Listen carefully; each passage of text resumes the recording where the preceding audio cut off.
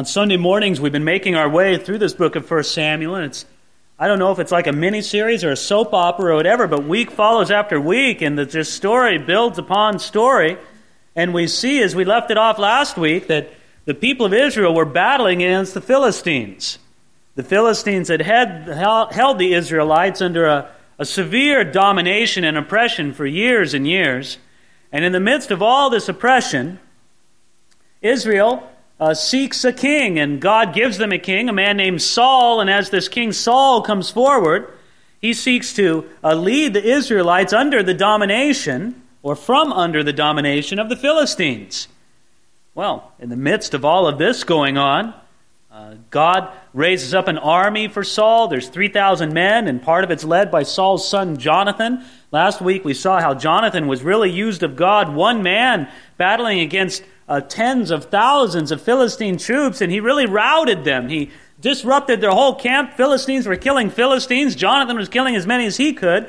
And the bottom line from it, the Philistines were on the run. They were panicked. They were in full retreat. They were heading out of the area and just moving away as fast as they could. But in some ways, now was the most critical time of the battle. Because when an army is in retreat, the best thing you can do, and I hate to sound crude about this, but kind of the goal of a war is you try to kill as many of the other troops as you can. And when they're in retreat, if you let that army retreat without striking down as many of them as you possibly can, well, then they've sort of preserved something for themselves, and that army can come back and fight against you another day. It was critical that now that the Philistine army was routed on the field of battle, that they be struck down in retreat. And it was the job of Saul and his army to pursue the Philistines and strike down as many of them as is humanly possible or divinely possible with the help of the Lord. And so that's where we come here to 1 Samuel chapter 14, verse 24. It's on this day of battle, when they're trying to kill as many of these Philistines as they can in retreat, that we read in verse 24, "And the men of Israel were distressed that day. For Saul had placed the people under an oath, saying, 'Cursed is the man who eats any food until evening, before I have taken vengeance on my enemies.' So none of the people tasted food." Well, you read that there in verse 24. It says very plainly, Saul had placed the people under an oath. Now Saul's son Jonathan, in his bold trust in the Lord, had just struck a mighty blow against the Philistines.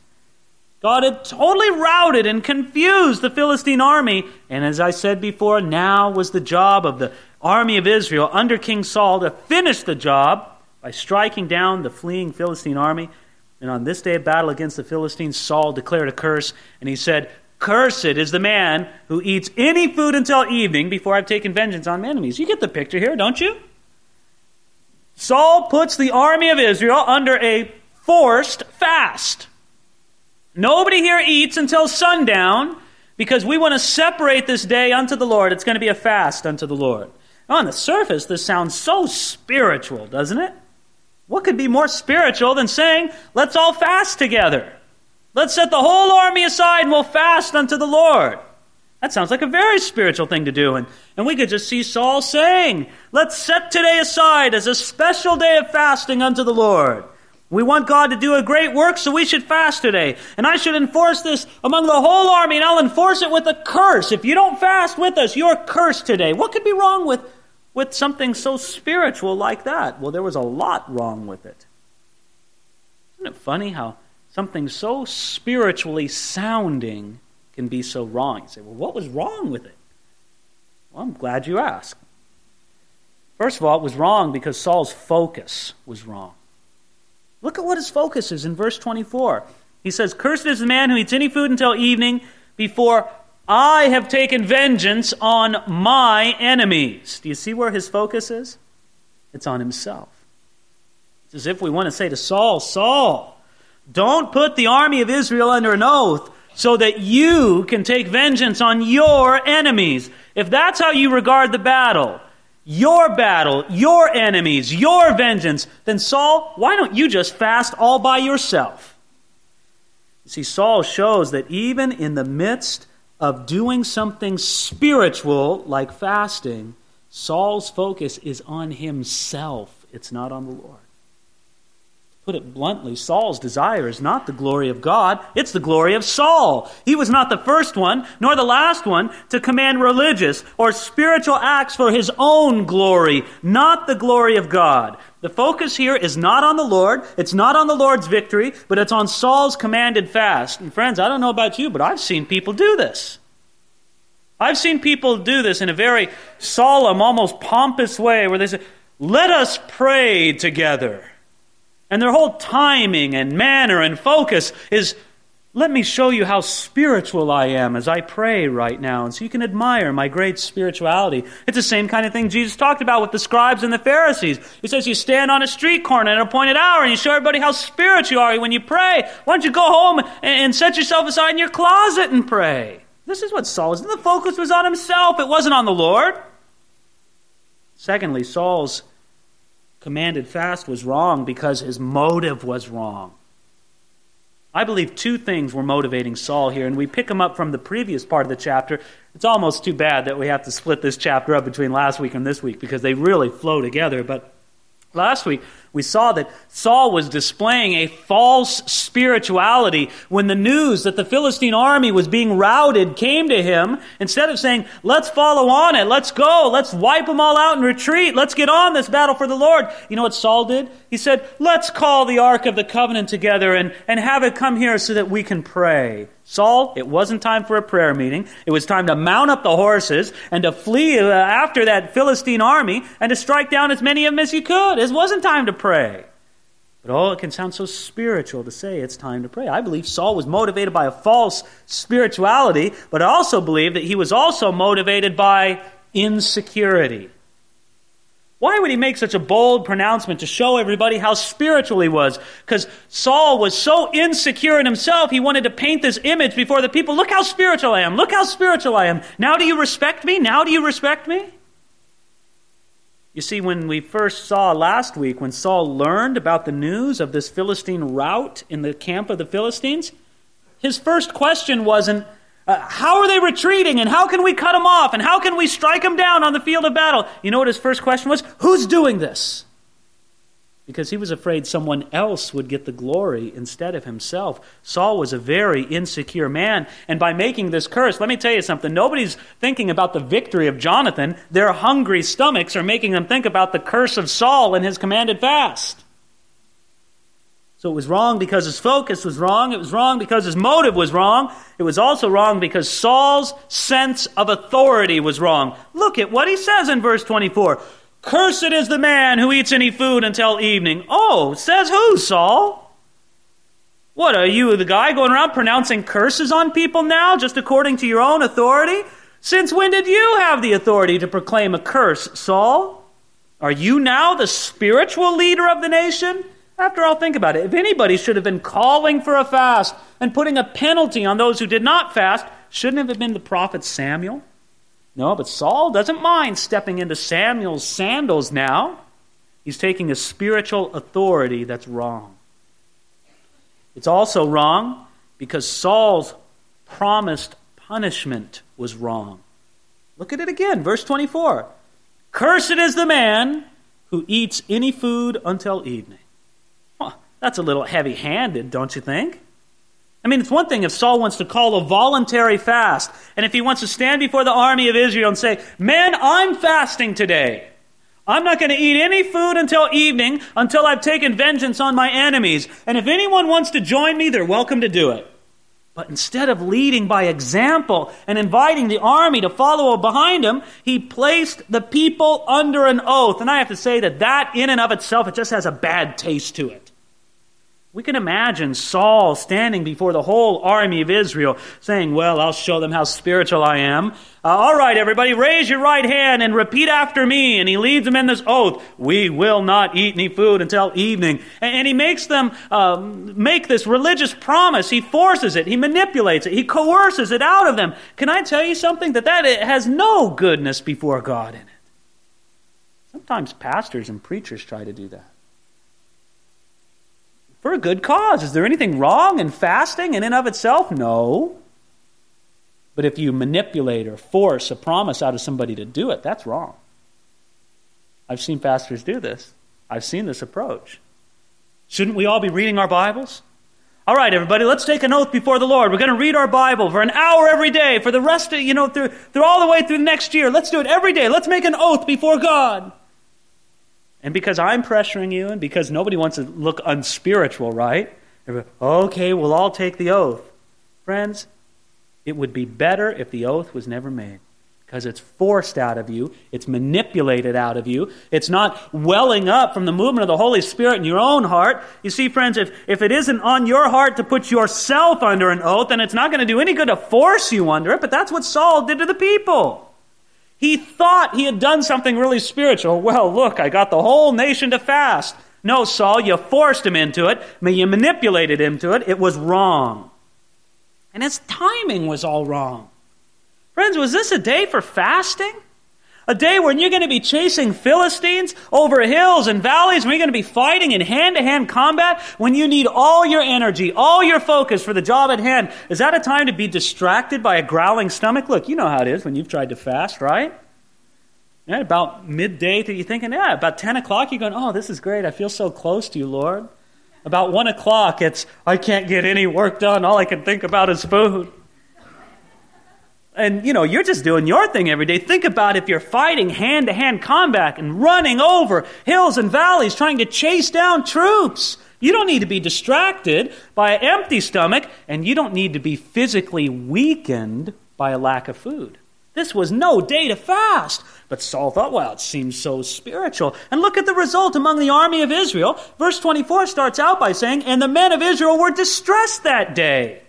Saul, you're doing no good for the nation. You're just exalting yourself with a false spiritual image in front of the people. This is going nowhere. Well, you're going to see how it did go nowhere also. Verse 25, now all the people of the land came to a forest, and there was honey on the ground. And when the people had come into the woods, there was the honey dripping. But no one put his hand to his mouth, for the people feared the oath. Friends, this was torture to the soldiers of Israel. Here they are, a contingent of soldiers going through the forest, and there they see it, and there's honey dripping from the trees. And they can see it. I don't know if you can smell honey, but if you can smell it, they smelled it. Now they see it and they go, oh, that would be so good. Oh, I need that quick sugar rush of energy. Oh, I need that. There it is. I'm so hungry. I'm so tired. I need it. And God was providing that honey for them. God was providing it for them right there. But they couldn't partake of what God was providing and what they really needed because Saul had made a silly oath and had forced the army of Israel to be under that oath. And so what happened? You saw it there in verse 25 and 26. It says there that no one put his hand to his mouth, for the people feared the oath. This foolish, legalistic command from Saul kept what God had provided and what they needed right in front of their eyes. It kept them from enjoying it. So look at it now, verse 27. But Jonathan had not heard his father charge the people with the oath. Well, he had not indeed. You see, where was Jonathan when Saul was coercing the whole army under this oath? Saul was out fighting a bunch of Philistines. Jonathan was out there winning the battle. And Saul gives his great big spiritually proud, pompous speech. Nobody's going to eat until sundown today because we're going to take vengeance on my enemies. Jonathan wasn't there. He was out there in the midst of the battle. So when he comes back and joins all the troops, I bet Jonathan, why isn't anybody eating? What's wrong with them? He goes, man, I'm hungry. I'm going to get something to eat. This is funny because I wonder, when I get to heaven, I'm going to ask Jonathan this one. When I get to heaven, I'm going to say, Jonathan, did you really know that your father Saul had not made that promise or not coerced the people into that? I think he might have known.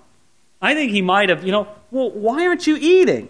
Well, your dad made us take this oath, and so we can't eat. And I wouldn't be surprised if Jonathan said, listen, man, I wasn't there. He didn't put me under that oath. I'm eating. I don't know. Maybe he didn't hear about it. Maybe he knew. I don't know. When you get to heaven, we'll have to ask Jonathan about that and find out one way or the other. It doesn't really matter because you see what the bottom line of it was. Here, verse 27, Jonathan had not heard his father charge the people with the oath. Therefore, he stretched out the end of the rod that was in his hand and dipped it in a honeycomb. And he put his hand to his mouth and his countenance brightened. That sugar rush hit him, having the food in his stomach. It was good. It helped him. It was something positive for him, fighting the battle on an exhausting day. Look what happens here, verse 28. Then one of the people said, your father strictly charged the people with an oath, saying, cursed is the man who eats food this day. And the people were faint. But Jonathan said, my father has troubled the land. Look now, how my countenance is brightened because I tasted a little of this honey. How much better if the people had eaten freely of the spoil of their enemies which they had found. For now there would not have been a much greater slaughter among the Philistines. Well, do you see what Jonathan says there at the beginning of verse 29? He says, my father has troubled the land. Friends, maybe Jonathan shouldn't have said this. Maybe it was insubordination. Maybe ideally, if he had a criticism to make of a decision his father had made, he should have taken it straight to King Saul. Having said that, everything Jonathan said was exactly true. Saul was hurting Israel that day. He was troubling the land. He was not blessing the land. On a day when the people should have been strong, when they should have been active, they were weak and they were distracted because Saul had commanded them to fast. You can't say it any better than Jonathan did. How much better if the people had eaten freely today of the spoil of their enemies which they found, for now would there not have been a much greater slaughter among the Philistines? We could have been so much more successful if my father would not have forced the nation under this silly oath. Friends, do you see the kind of damage that legalism does? And that's what we're talking about here. Legalism can express itself in many different ways. Let me tell you 2 ways that legalism can express itself. One way that legalism expresses itself is in a performance trap kind of Christianity. And if I could just summarize what performance trap kind of Christianity is, it's this, where you perceive your standing before God or the standing of other people before God based on their performance. Let me put it to you this way. When you're a good boy or girl, God loves you. When you're a bad boy or girl, God's not so sure. Right? That's legalism, my friends. You think that your standing before God is based on your performance. Now, what's wrong with that? What's wrong with it is that it's not true. If you are in Jesus Christ, your standing before God is based on what Jesus Christ has done for you and on what He has accomplished on the cross. That we give Him our sin and He gives us His righteousness. And we stand righteous before the Lord, not of anything we've done, but because of what Jesus has done on our behalf. That's our standing before God. So legalism can express itself in performance trap kind of living, but it can also express itself in the manner in which people take the laws and the rules and the traditions of men and elevate them up to the commandments of God. Friends, you can search high and low throughout the Bible. You will never find a place in the Bible where it says, and the Lord God commandeth that on the day of battle Israel should not eateth until sundown. You're not going to find it in there. That was not God's command. That was Saul's command.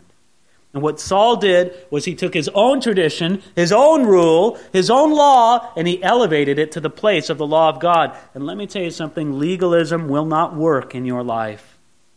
You see what happened here? Legalism made the victory less than it could have been. They could have had a much greater victory had it not been for Saul's legalistic attitude. But friends, that's not all. You know what else legalism does? Legalism, check this out, legalism actually leads people into sin. Isn't that funny? I mean, that's why a lot of people embrace legalism. They look around at the sinful state of the world and the church around us and they say, listen, we better clean things up here. Let's get a little legalistic. And they don't put it like that, but that's essentially what they do. Let's make the list of rules. And instead of the rules coming up spontaneously in a person's heart by the Holy Spirit, it's like, let's impose this and this and this, and we'll make it, and we'll clean things up, and that's how we'll do it. But it's defeating. Legalism arouses sin within us. It did here. Look at verse 31. Now they had driven back the Philistines that day from Michmash to Ahilan, So the people were very faint, and the people rushed on the spoil and took sheep, oxen, and calves, and they slaughtered them on the ground, and the people ate them with the blood. Now you say, well, what is that sin? Yeah, it was sin, because God very specifically commanded in the law of Moses that you should not eat meat without the blood having been properly drained. You see, kosher food and kosher meat, it's not just the kind of animal you eat. I mean, you might all know that pork isn't kosher and you can't eat pork. But, you might think, well, beef is kosher. You can eat a steer, that's fine. But it isn't just the animal, it's how it's prepared. And for an animal to be butchered in a kosher way, the way that they would do it is they would butcher the animal so that they could drain as much of the blood as possible from the animal. And what was to be done with the blood? It was to be poured out on the ground. Listen to this from Deuteronomy chapter 12. God says, "Only be sure that you do not eat the blood, for the blood is the life. You may not eat the life with the meat. You shall not eat it. You shall pour it out on the earth like water. You shall not eat it, that it may go well with you and your children after you when you do what is right in the sight of the Lord." See, the whole idea there is that blood is a picture of the life of the animal. And life doesn't belong to us. Life belongs to God. So you shouldn't eat the blood. Instead, what you should do is you should return the life to God, the blood that is, by pouring it out on the ground as much as possible. Obviously, you're not going to be able to drain every last bit of blood out of the animal, but you do the best you can. And that's a kosher way of eating. Now, what the Israelites did in this situation where they were so hungry, they said, forget this folded roll draining out the blood. We're starving to death. We're going to eat this meat. And so they did it, and they sinned against God's specific command because they were keeping Saul's silly rule. Do you see how legalism led them into sin? Legalism will make you forsake the clear command of God to keep man's petty rule. Jesus said it so well in Mark chapter 7. He said, "For laying aside the commandment of God, you hold the tradition of men. All too well you reject the commandment of God that you may keep your tradition." Well, fine, they kept Saul's commandment of man, but they sinned against the Lord's commandment. You see how legalism can lead you into sin?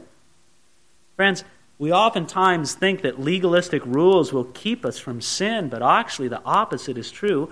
Legalistic rules will lead us into sin because they'll either provoke our rebellion. Oh, do you know how legalism does that? You want an example of this? Go home, and if you have children, go take your children, take them to a closet in your house and say, "Kids, don't go in this closet. Don't look in this closet. I'm laying down a rule right now. Don't you look into this closet."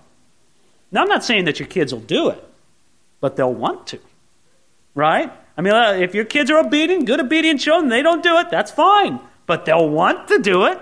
They'll want to see what's in that closet. Why? Just the laying down of a rule can excite something rebellious in our nature. And that's not reflective on the evil of the law or anything. It just shows how evil we are.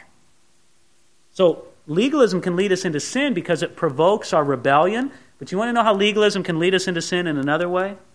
Is it can turn us into legalistically proud people. I was talking about that performance trap kind of thing. And maybe some of you are caught up in the performance trap on the negative end. You come here to church on a Sunday morning and you sit down and you think, man, all these people are really right with God and I'm not.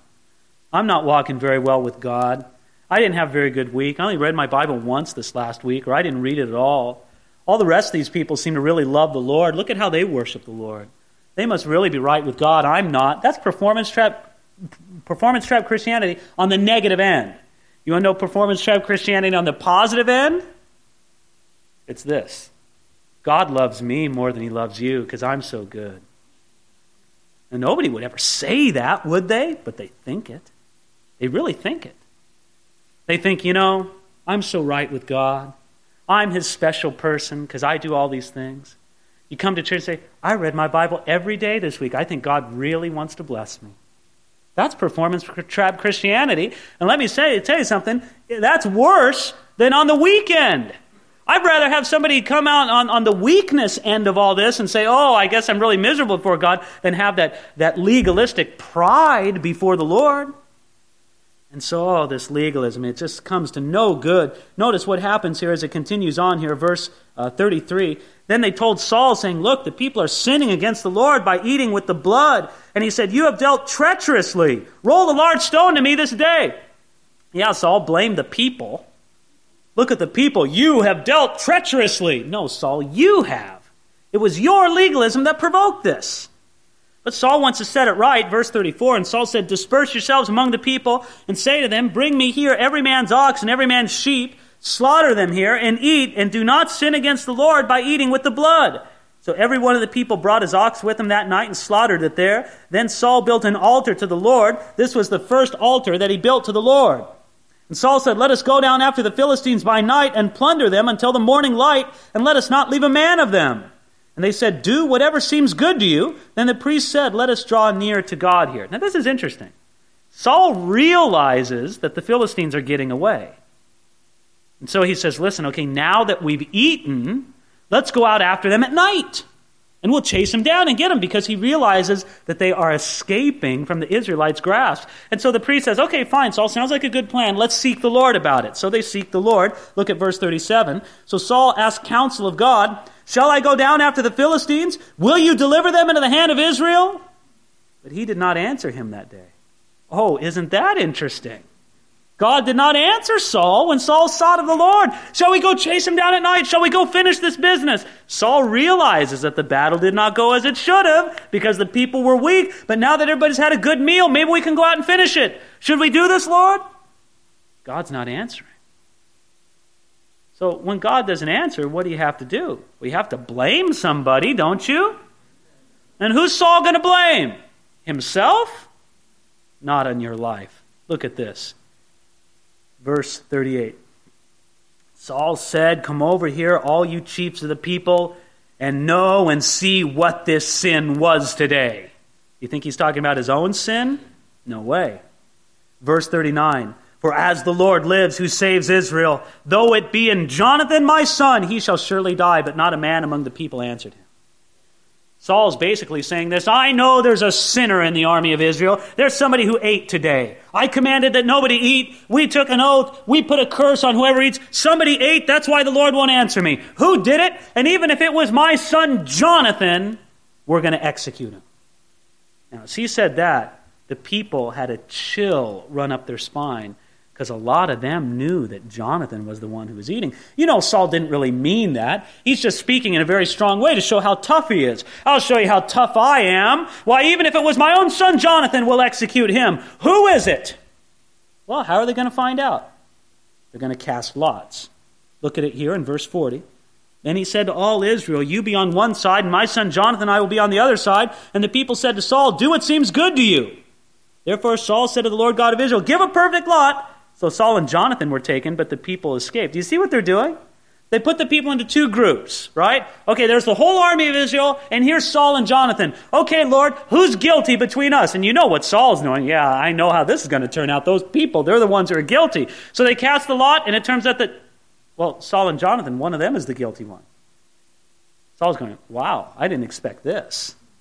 It's supposed to be the people. Well, very well then. Take a look here at verse 42. And Saul said, cast lots between my son Jonathan and me. So Jonathan was taken. Then Saul said to Jonathan, tell me what you have done. And Jonathan told him and said, I only tasted a little honey with the end of the rod that was in my hand. So now I must die? And Saul answered, God do so and more also, for you shall surely die, Jonathan. Two things to see here. First of all, isn't it amazing? Saul is now Mr. Oath and Mr. Curse. I mean, isn't this like the third or fourth oath that he's taken here in this chapter? By the way, that's a sign of a weak man before the Lord, isn't it? You know, anytime you see somebody out there, you know, oh man, I promise. I super duper duper promise. I swear on a stack of Bibles, man. Look, you know that there's something wrong with their word because they feel like they have to back it up with a lot of oaths and curses. Saul now becomes Mr. Spiritual, Mr. Oath, Mr. Curse, Mr. Spiritual Authority. It all stinks to the Lord. See what he says? He looks at his son Jonathan square in the eye and he said, you ate when I told the nation not to eat. You're gonna die. Do you understand what's happening here? Do you understand that Saul is in such a state of mind, so filled with pride, so far from humility, that he's willing to kill his son rather than admit that he was wrong? Saul should have stopped at this point. He goes, "Oh, wait a minute. You know what? I'm sorry that it took this to make me see it. But I was wrong. I should have never made this oath. I should have never been this legalistic. I should have never pronounced a death penalty on whoever ate that day. That's way out of line. That's way exaggerated. I'm sorry. Just forgive me and let's move on." Instead of doing that, he would rather kill his own son. Now think about this. Is this false spirituality or what? Oh, he makes a big deal about not eating. He makes a big deal about obeying his oath. He makes a big deal about not eating blood. But the murder of his son, oh, that's nothing to him. Friends, let me tell you something. This is the way that pride works in a person's heart. And Saul, who started out humble, he really did start out humble. Now he's overtaken with pride. But thankfully, the Lord's not going to leave it up to Saul. Look at what happens here in verse 45. I love this. But the people said to Saul, "Shall Jonathan die, who has accomplished this great salvation in Israel? Certainly not. As the Lord lives, not one hair of his head shall fall to the ground, for he's worked with God this day." So the people rescued Jonathan so that he did not die. The people just kind of say, "Okay, enough, Saul. Forget it. You've gone on enough. This is it. We let you go on and on. We didn't eat all day today. You made us so hungry. We ate unkosher. You did this. We're just sick and forget it, Saul. You're not going to touch one hair on his head." I guess they said it so strongly that Saul said, "Man, if I touch him, they're all going to mob me and kill me. Forget that business." And you never hear any more of the matter. Oh, friends. You see, God was looking out for Jonathan. Saul's heart is far, far from God. You want to know the upshot of it all too? Look at verse 46. Then Saul returned from pursuing the Philistines, and the Philistines went to their own place. Do you know what it means that they went to their own place? A lot of them got away. Look, God won a great victory for Israel that day, but it could have been much greater if not for Saul's pride and legalism. Now, friends, I trust that God's doing a great work in your life. How much greater it could be if you laid aside that pride and legalism. Let's finish up the chapter here, verse 47. So Saul established his sovereignty over Israel and fought against all his enemies on every side, against Moab, against the people of Ammon, against Edom, against the kings of Zobah, and against the Philistines. Wherever he turned, he harassed them. And he gathered an army and attacked the Amalekites and delivered Israel from the hand of those who plundered them. Now the sons of Saul were Jonathan and Jeshui and Malchishua, and these were the names of his two daughters. The name of the firstborn was Merab, and the name of the younger, Michal. And the name of Saul's wife was Ahinoam, the daughter of Ahimaaz. And the name of the commander of his army was Abner, the son of Ner, Saul's uncle.